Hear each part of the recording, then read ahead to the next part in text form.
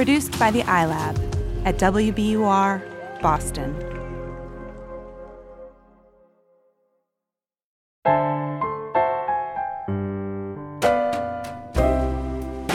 The universe has good news for the lost, lonely, and heartsick. The Sugars are here, speaking straight into your ears. I'm Steve Allman. I'm Cheryl Strayed. This is Dear Sugars. Oh, dear song, won't you please share some bittersweet days with me? I check my mailbox every day for any sugar you send my way. Dear Sugars, I don't have a huge burning question, but I'd like to figure out how to get my husband to understand emotional labor without sounding like I'm just complaining. He has come a long way, but I'd love advice about how to get him to be more empathetic and to understand that being in charge of providing the food, clothes, doctors, medicines, activities, and holidays, our 2 children, and our pets takes a toll. When I complain of being mentally exhausted because of how much I do, my husband's typical response is to tell me about all the work he does around the house. I'm sad to say that we conform to gender roles when it comes to the division of labor, much to my chagrin. Perhaps an example would help. This is my morning. I get up at the same time as my children, who are now 12 and 14, as I have done since they were born. I help them with their breakfast and lunches, feed both of our dogs, and make sure they go to the bathroom before they're crated for the workday. Meanwhile, my husband, who has, quote, trouble getting out of bed, likes that I wake him with a kiss as the 3 of us leave so he can get ready for work all by himself. One recent morning, I'd had 2 grumpy kids, and our sink, which is literally 2 feet from the dishwasher, was filled with the dishes from the food eaten by my family after I'd cleaned it up after dinner the night before. This is a huge pet peeve of mine. It irritates me to no end. No matter, I still went to kiss the hubby on the way out the door, but more perfunctory than usual, and without much tenderness. Later, he texted me wondering what was the matter. Some days I fight the battle, and other days I just say, it could be worse. And I know my life is good all in all. Still, I continue to fight for my sanity. I've learned through your show that I'm no longer apologizing for my feelings and that I also need to take care of me. But really, just once, I'd like for more understanding from my husband about how much effort it takes to manage a house and its inhabitants. I'm not asking for much, just a thank you and some appreciation for my efforts, which are mostly invisible to those receiving them. Thank you for any thoughts and advice you can offer. Signed, One Rockin' Master of Her House. Cheryl. Hi, Steve. Hi, Cheryl. Hi, Cheryl. Do you see the steam coming out of my ears? I see the steam coming out of your ears. I have felt the steam coming out of Erin's ears. I read this letter and I immediately sent the following note to Erin Hun. To me, much of this is logistical/managerial, not emotional, strictly speaking, but all of this is invisible labor. Here's my list of everything you do for the family. Please add to it as you see fit. Shopping for, donating, storing, and labeling clothes, all laundry aside from mine. Gift cards for other kids' birthdays, plus teachers, plus music teachers, hiring, coordinating, paying for childcare/school fees, annual physicals, along with management of health records, dentist, optometrists, anticipating need for same, sign-ups for camps, music lessons, extracurricular, along with most transport to same, picking up household crap, hiring, paying monthly cleaners, coordinating prep for cleaners, keeping the master schedule to avoid overlaps. I know that's not all of it. I love you. I appreciate you. I worship you. And her response, here's a few more. And this, my email tells me this came in about 4 minutes later.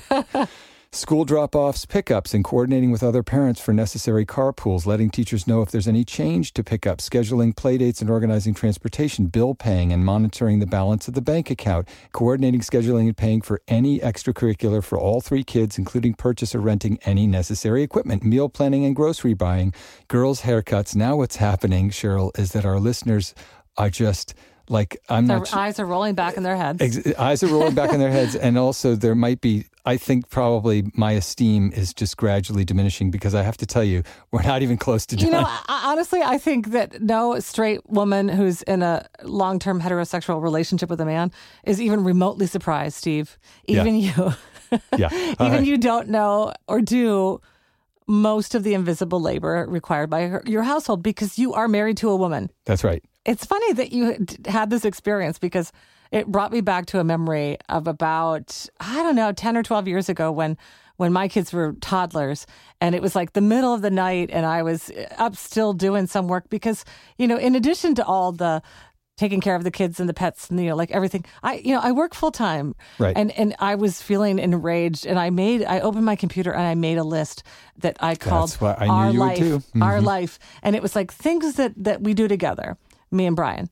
Household tasks, childcare, domestic, all of the invisible and visible work of keeping your life running.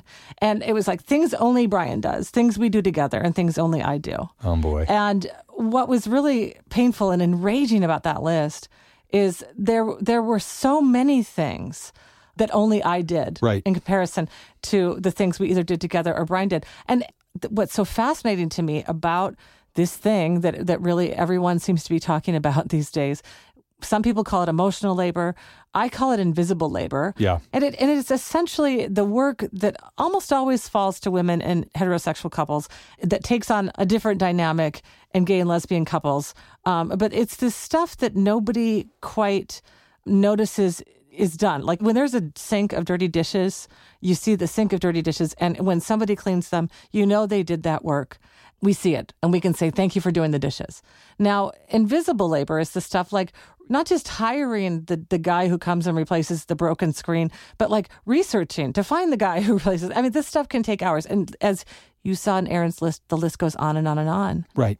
There's an imbalance. And the reason I read that list, especially for you, one rockin' master of her house, is precisely because, as Cheryl says, you have to bring this stuff to somebody's consciousness. And that was my effort to say, here are all the things that I see you doing. And then Aaron quite politely saying, that's not the quarter of it, bub. There's this, and this too. It falls into a whole bunch of categories in terms of the precise work that's being done, but all of it can be included under the rubric of invisible. But it's not invisible inside the person doing that labor. In fact, it's hugely disturbing. So one rockin' master of her house, that's what we're going to dig into today. One of the most, I think, important things you said in your letter, I know this because I've struggled with this whole question too. You say, I know it could be worse. And what I say, and what this episode is about, is it could be better. Yes. And so we're going to explore that today. How do we find more equilibrium and justice, really, and balance in the domestic sphere when it comes to distributions and divisions of labor? And, I really am so excited about the guest we're going to have on today. And we're going to bring her in now. Gemma Hartley is a journalist and the author of the viral Harper's Bazaar article on emotional labor titled "Women Aren't Nags, We're Just Fed Up." Her book, Fed Up, Emotional Labor, Women and the Way Forward, will be out this fall. And I'll tell you, it was really, I read the headline and I saw the image. It's like a sort of rubber glove, dishwashing glove. I didn't need to read, I read the article and I was like, yes. But the headline alone, it brought up in me like a sense of relief, like, oh, here we go. I don't have to read that essay because I've written it in my head every day. So please, let's welcome Gemma Hartley to the show. Welcome. Glad to be here.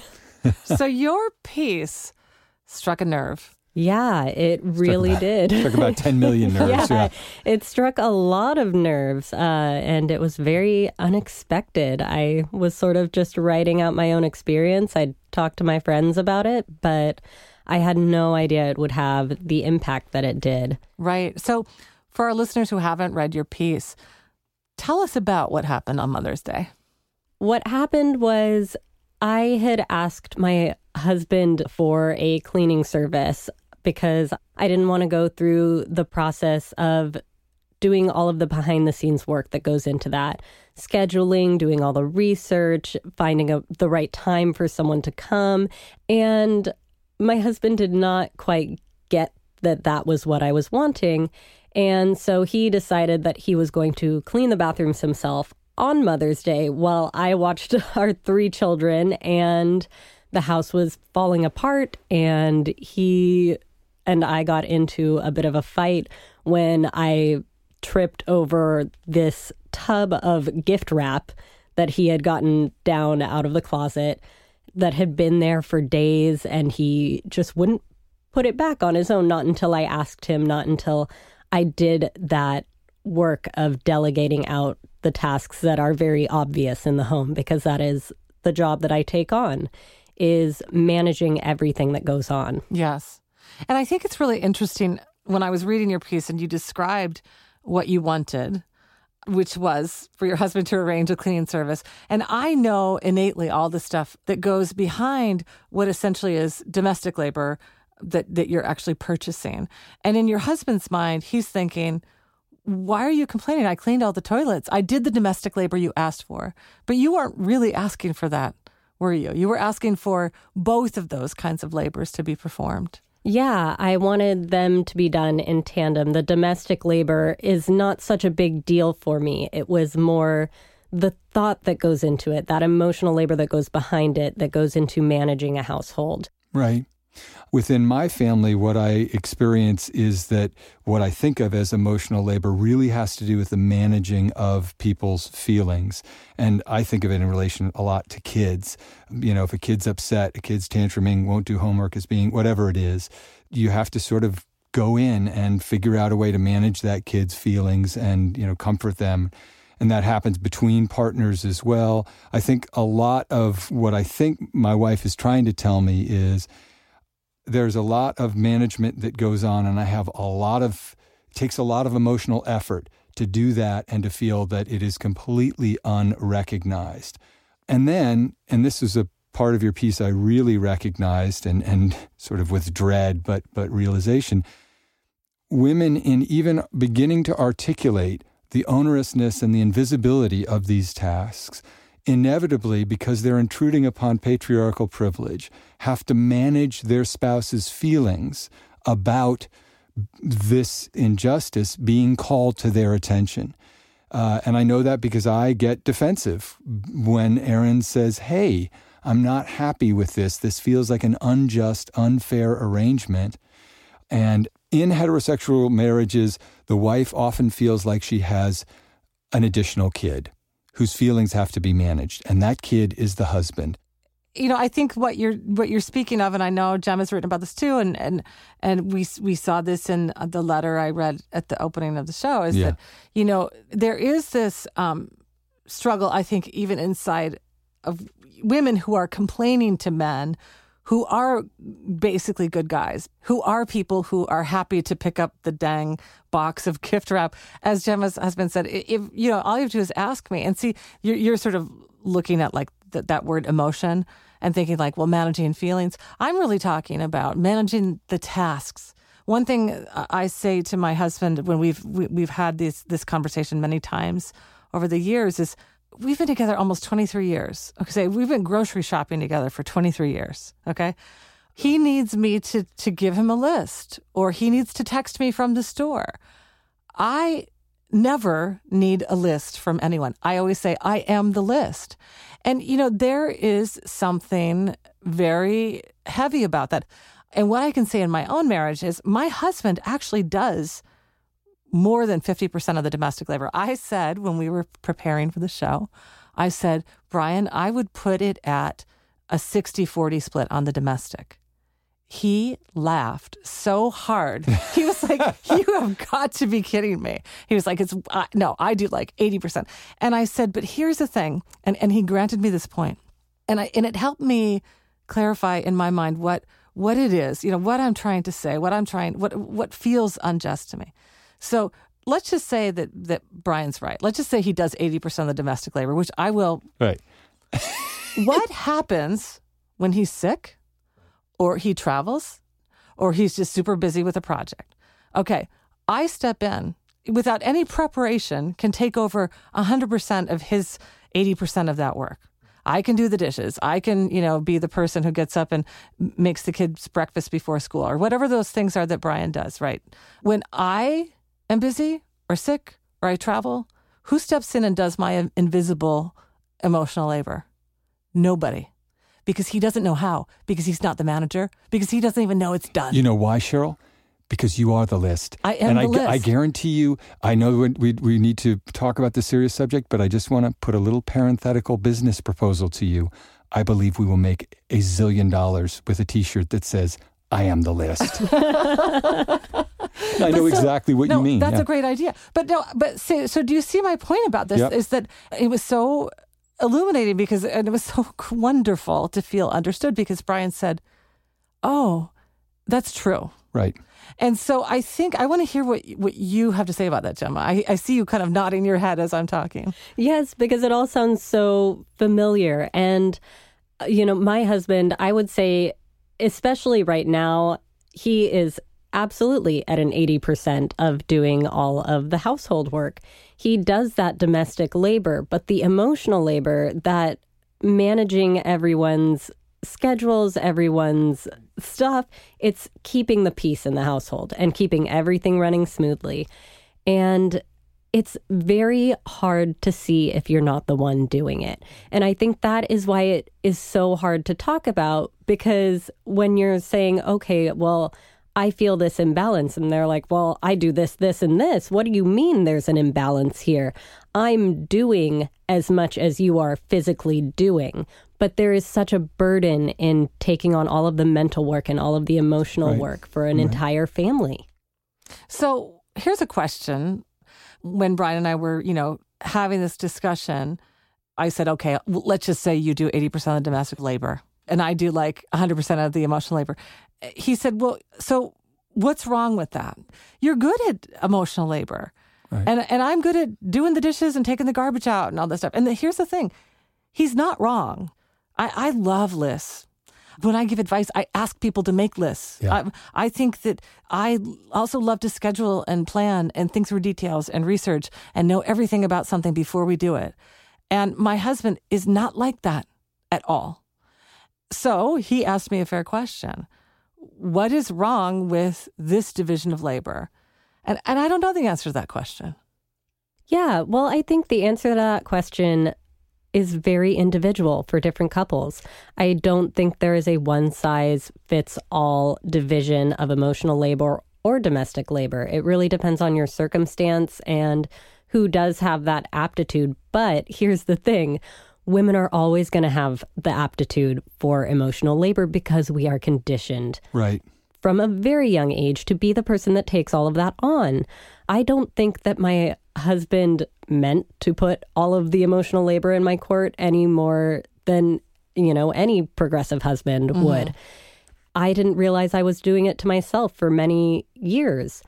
And, it's very hard to break out of that because we've been doing it our whole lives. So it's a very hard discussion to have. And it's hard for him to take on more emotional labor because he hasn't been practicing it his whole life. Yeah. Yep. Well, listen, we could talk all day and we're gonna, but let's go to a break and then we'll come right back and hear another letter.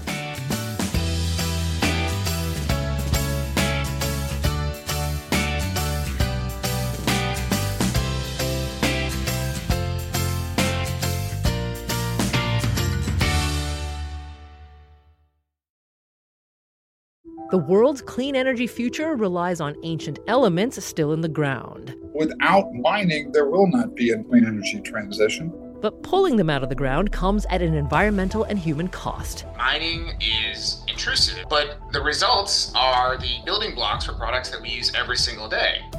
I'm Meghna Chakrabarty. Join me on Point for Elements of Energy, Mining for a Green Future. 5 special episodes. Listen and follow On Point wherever you get your podcasts.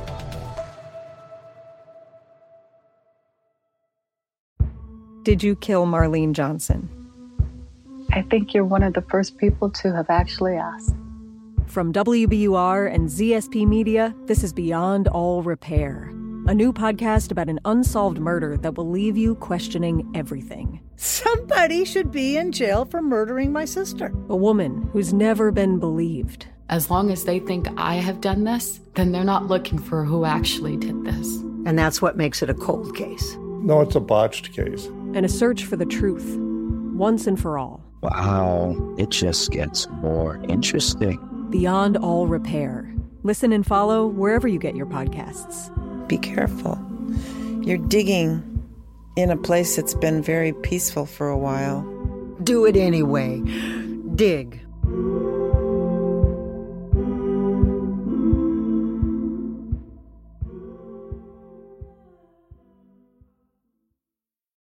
Dear Sugars, my situation is not unique. Dear Sugars, I'm a 28-year-old woman who has been in a relationship with a 36-year-old man for 6 months. I'm married with 2 children, ages 1 and 3. My husband is a wonderful father. He's often very considerate, kind, loving, and helpful. Emotionally, he's always there to listen to me. That said, he's completely oblivious to the concept of emotional labor.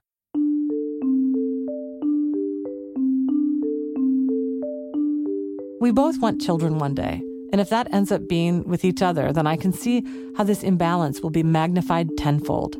I'm in the thick of motherhood and take care of everyone else's needs all day, every day. This is not how I pictured my life. I always thought I would be an artist and a jet setter. Instead, I spend every morning wiping yogurt off of people's clothes. He never knows what time we're supposed to be at events. I field endless questions every day. Where is this thing? Where is that thing? What are we having for dinner? What time is such and such? Over the holidays, he once showed up 2 hours late without bringing what he said he would. They were his friends, and I didn't even realize it was a potluck until we arrived. The thing is, if I don't do it, it won't get done.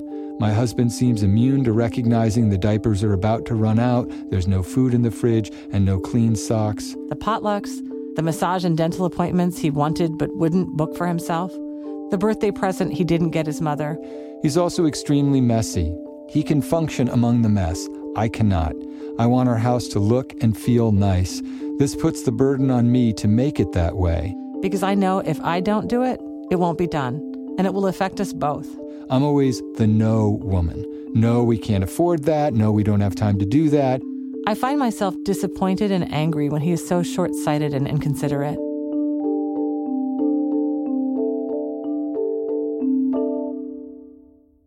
Why are men like this? I suppose I can answer that. I've never seen his father lift a finger to do the dishes. It just never occurs to him to shoulder some of the load because he's never seen it in practice. He's a writer and impractical and spacey and disorganized. I know he doesn't intend to be so oblivious to it. And to some degree, what falls on my shoulders does so because he's juggling 1,000,001 balls. I feel like I've been trapped by the patriarchy, like I was tricked into this whole marriage and motherhood thing. Why didn't anyone warn me that marriage is really just a way for men to do less? And here's the other thing I must confess. I like potlucks. I like sending out holiday cards. I like some of the things that women do that make the world a more pleasant place to be. But these are the very things we grow resentful of. I will become resentful if this is an ongoing issue for too long, and I feel like a nag. I don't know why this is something he isn't getting. I'm open about it. I've spoken frankly about it. I've made him chore charts that he ultimately ignored. I've been both passive-aggressive and direct about it. He's said things like, I should do more, or I'm not always a good partner. He's fully aware of how much I do, and yet he won't give up any of his privilege to take away some of my burden. I want to ask him to be more accountable and considerate, but I want to do it in a way that considers his own feelings and likely interpretation, and gives him tangible ways to remedy the issue. But what can he do to make it more equitable? What should I ask of him? I can't just dump it in his lap and say, do something with it. Perhaps I've gone too far, but I can't help but think that it's too late for me, and I should just work to make sure my daughter doesn't have to deal with this nonsense. I'm a feminist, and I will never raise kids in a house where mom is the emotional laborer and dad is the benefactor. I feel as if I'm suffocating, and I've even had the thought, I wish I would die so that he could understand everything I do. As you can probably tell, I'm at the end of my rope. There's a tightness in my chest that never goes away. Any suggestions? Signed, The Ghost of Christmas Past. Lost in Domesticity. So, Gemma. Yeah, what say you, Gemma? Okay, there's a whole lot in these letters. So much to unpack. So much to unpack. So where do we begin?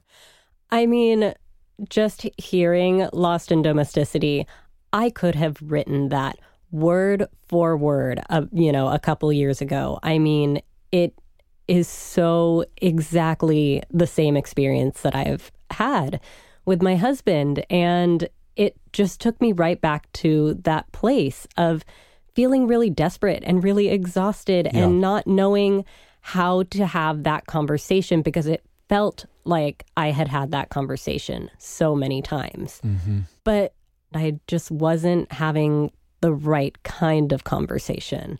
And I think that's a really hard thing to do. There's a very big difference from having a conversation about emotional labor where you're saying, I have too much on my plate. You are not doing your part. You are the problem here. It feels very attacking when you come at it from that angle. And it wasn't until I wrote the article and we really shifted our perspective into, well, this is not a problem with you. And it's not a problem with me. It's a cultural problem. And we need to really approach it from a place of, okay, we've been raised in this certain way. We have to unlearn a lot of things together in order to move forward. And I think that's the big difference, that you need to not come at it from a place of blame. You need to come at it from a place of wanting to work together. Yeah. Right. I think one thing I was so struck by in these 3 letters is they all say, I've tried to talk about this. And it's either been met with, what are you talking about? I do all kinds of work. Or, you're right, I should do better. And then they don't do better. Or this sense in the letter writer that, why even bother even attempting this conversation again? Because there's this sense that she won't be heard. Yep. And I do think that you're on to something really key, and Lost in Domesticity points this out too, that I feel like I've been trapped by the patriarchy, she writes. And a lot of what we're talking about, it's made manifest on the micro scale in the form of these relationships, but it's really a macro problem. And even now, this generation of men, they are doing so much more in the domestic sphere than they've ever done. And there's that sense of, see, we've changed, we've arrived. And then there's a bunch of women behind them saying, not good enough, which can feel like blame. But I think part of the work we're here to do is evolve. And that next frontier is saying, not just, okay, guys, can you chip in when it comes to the raising of the children or the keeping of the house, but can you actually meet us in the middle? And what that demands is for women to relearn their roles and their work as much as it does ask men to do that, to examine, why am I good at being the list? Why am I bad at being the list? Right. From a male perspective, I think one thing that Lost in Domesticity is expressing is that kind of sounds like learned helplessness. I can say the words and my husband will say the words. He will acknowledge, but he won't take action. And she asks, what should I ask of him? And I would encourage you to make a list, like Cheryl always says. It's not enough to be the sensitive guy who says, gee, honey, I get it. I really should do better. And then to do jack. And I think that is a dodge that sensitive men like me try to do. We say, in the moment, okay, I hear it, you're frustrated. It's basically like, let me just give you a sedative of my sympathy without actually fundamentally changing the contract of our marriage. So that's the first very practical thing I would say.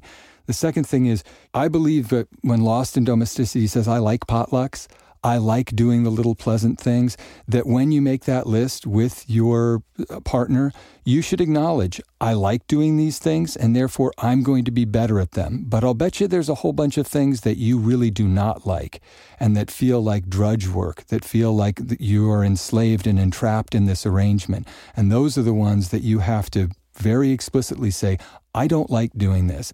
And the last thing I would say that I think is really crucial, at the end of your letter, Lost in Domesticity, which I want to emphasize is quite a beautiful, articulate letter. It's painful, but it's so beautifully stated. You're so precise about what you're feeling in this marriage.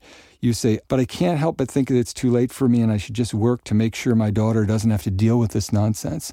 And what I would remind you of is the way that you're going to do that is by actively establishing a fairer and more equitable relationship with your husband, because believe me, that is going to determine what your daughter thinks of as a marriage. And if you feel in your marriage trapped by the patriarchy, then you are going to raise kids a boy who feels that he's entitled to patriarchal privilege and to really not treat his spouse like garbage, but treat her with a lack of consciousness. Yeah, with a lack of consciousness, not really see her in everything she's doing and what he might do. And a daughter who essentially learns that it's her duty to take on the burdens that nobody else wants to shoulder. So let's talk about the practical changes we can make. I think it's easy to feel pretty hopeless about this. You know, Gemma and I have both been at that moment that these letter writers describe of just like, I can't seem to communicate this effectively without getting in an argument. And I think that the Ghost of Christmas Past articulates that desire for communication quite beautifully. And I do want to say I have some hope to offer.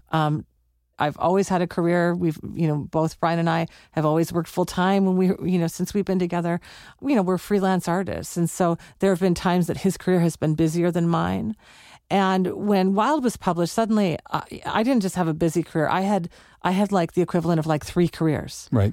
I had 2 little kids. We had 2 little kids, and I was so busy and traveling. And, I would be in all of these crazy situations that I always knew that my male counterpart would not be in. I would be, walking on stage to give a talk before 1,000 people, and I would get a text. What time does so-and-so get picked up from preschool? Right.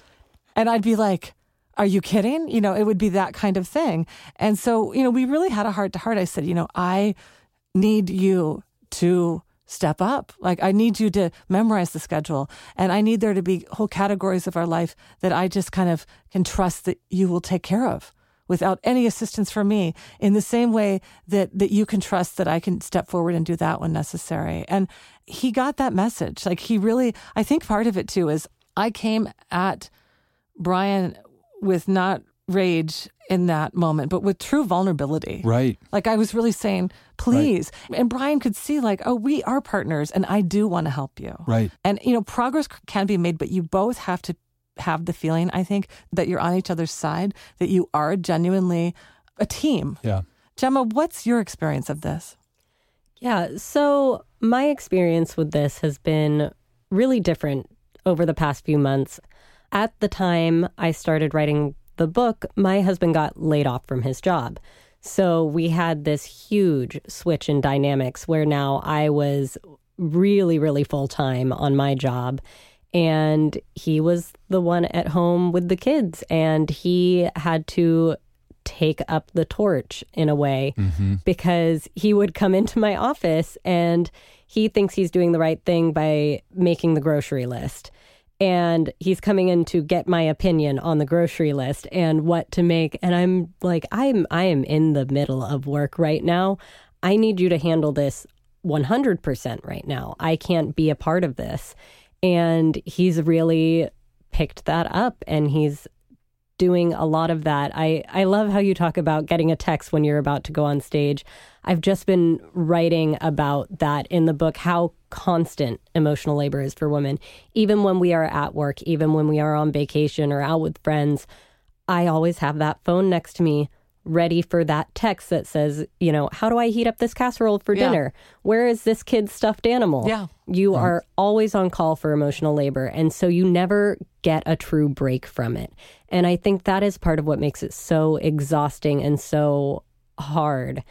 And I had to come from that same very vulnerable place with my husband where I was like, I can't do this. I need you to take this on, not because you are like purposefully doing anything wrong and I'm not trying to put blame on you, but I need you to look at how this partnership is working and I need you to want to make it work.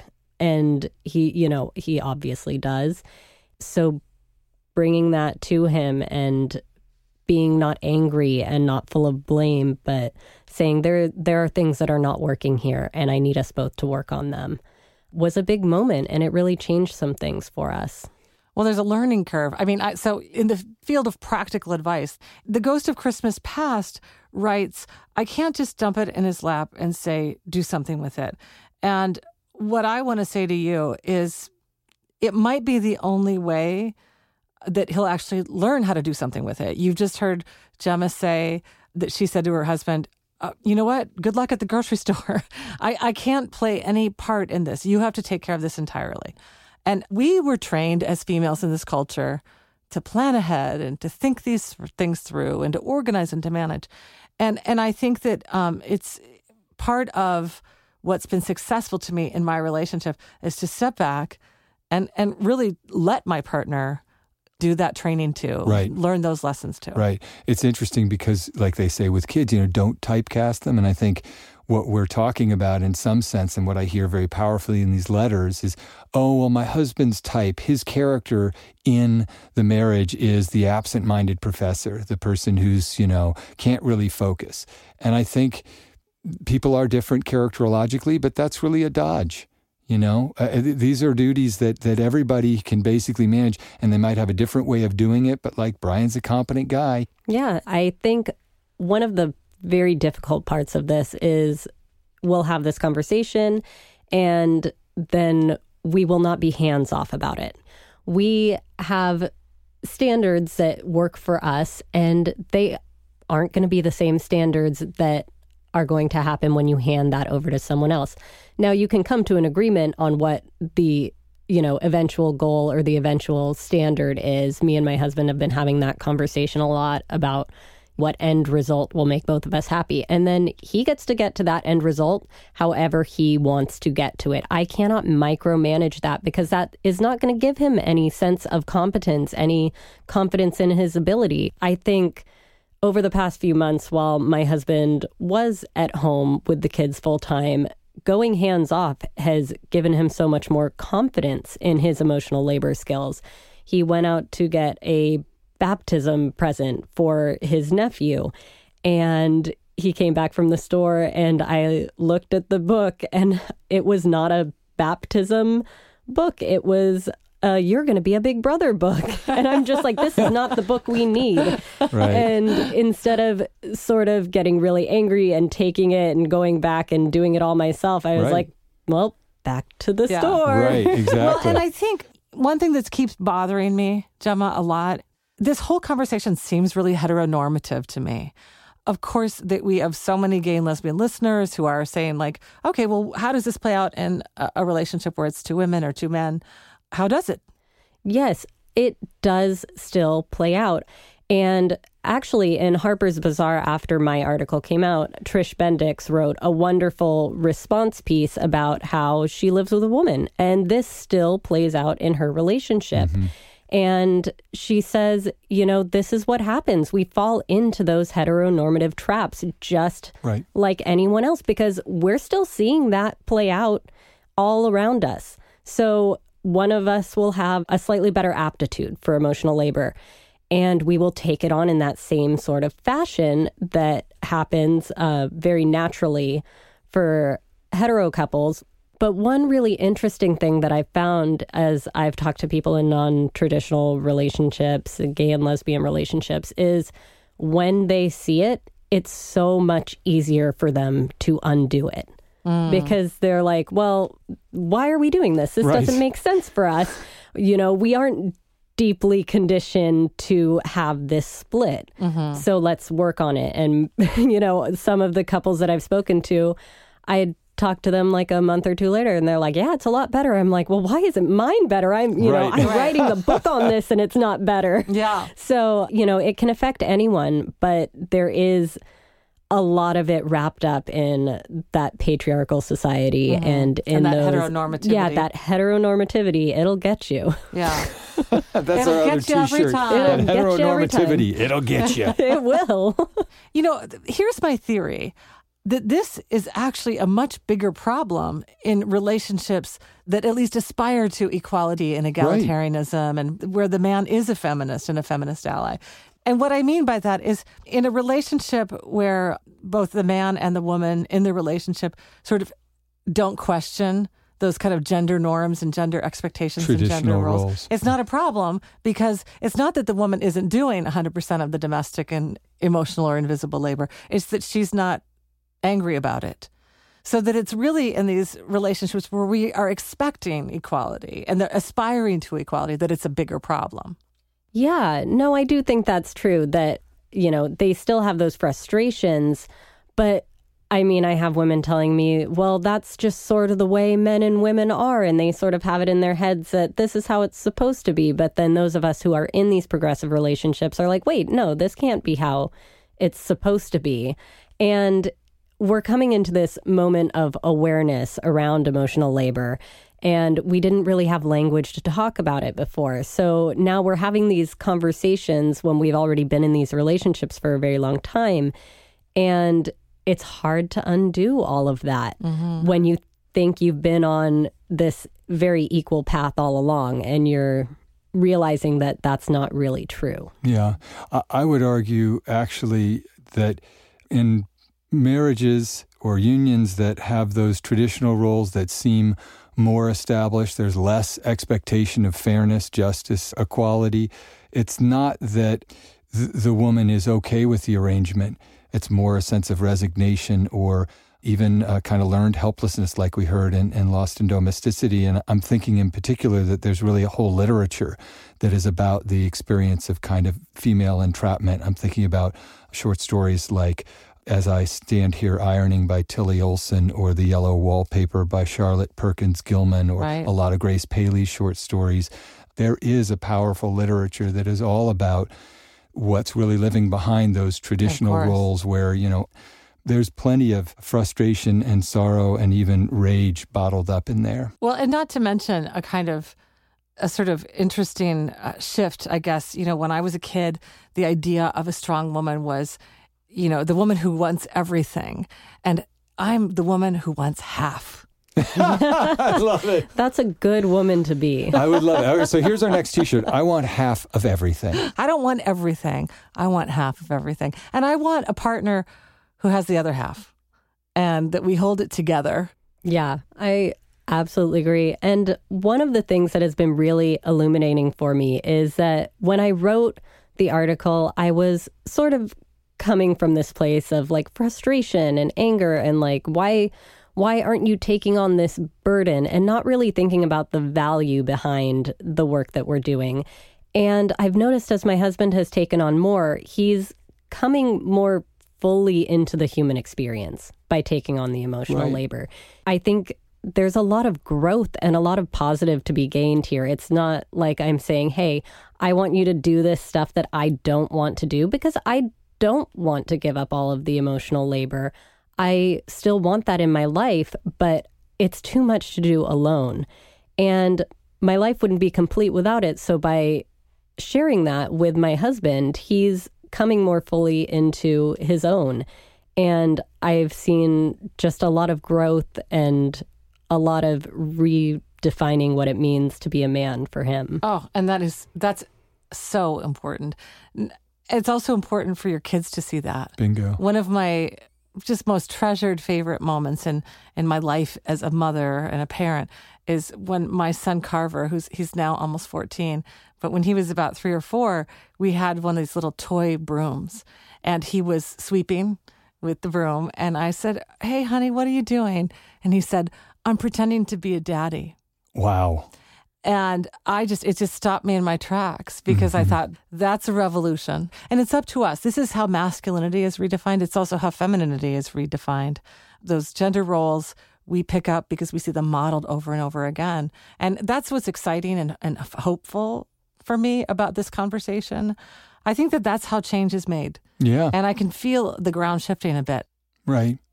Gemma, thank you so much for coming in and offering so much of your insight and wisdom on this. Thank you so much for having me.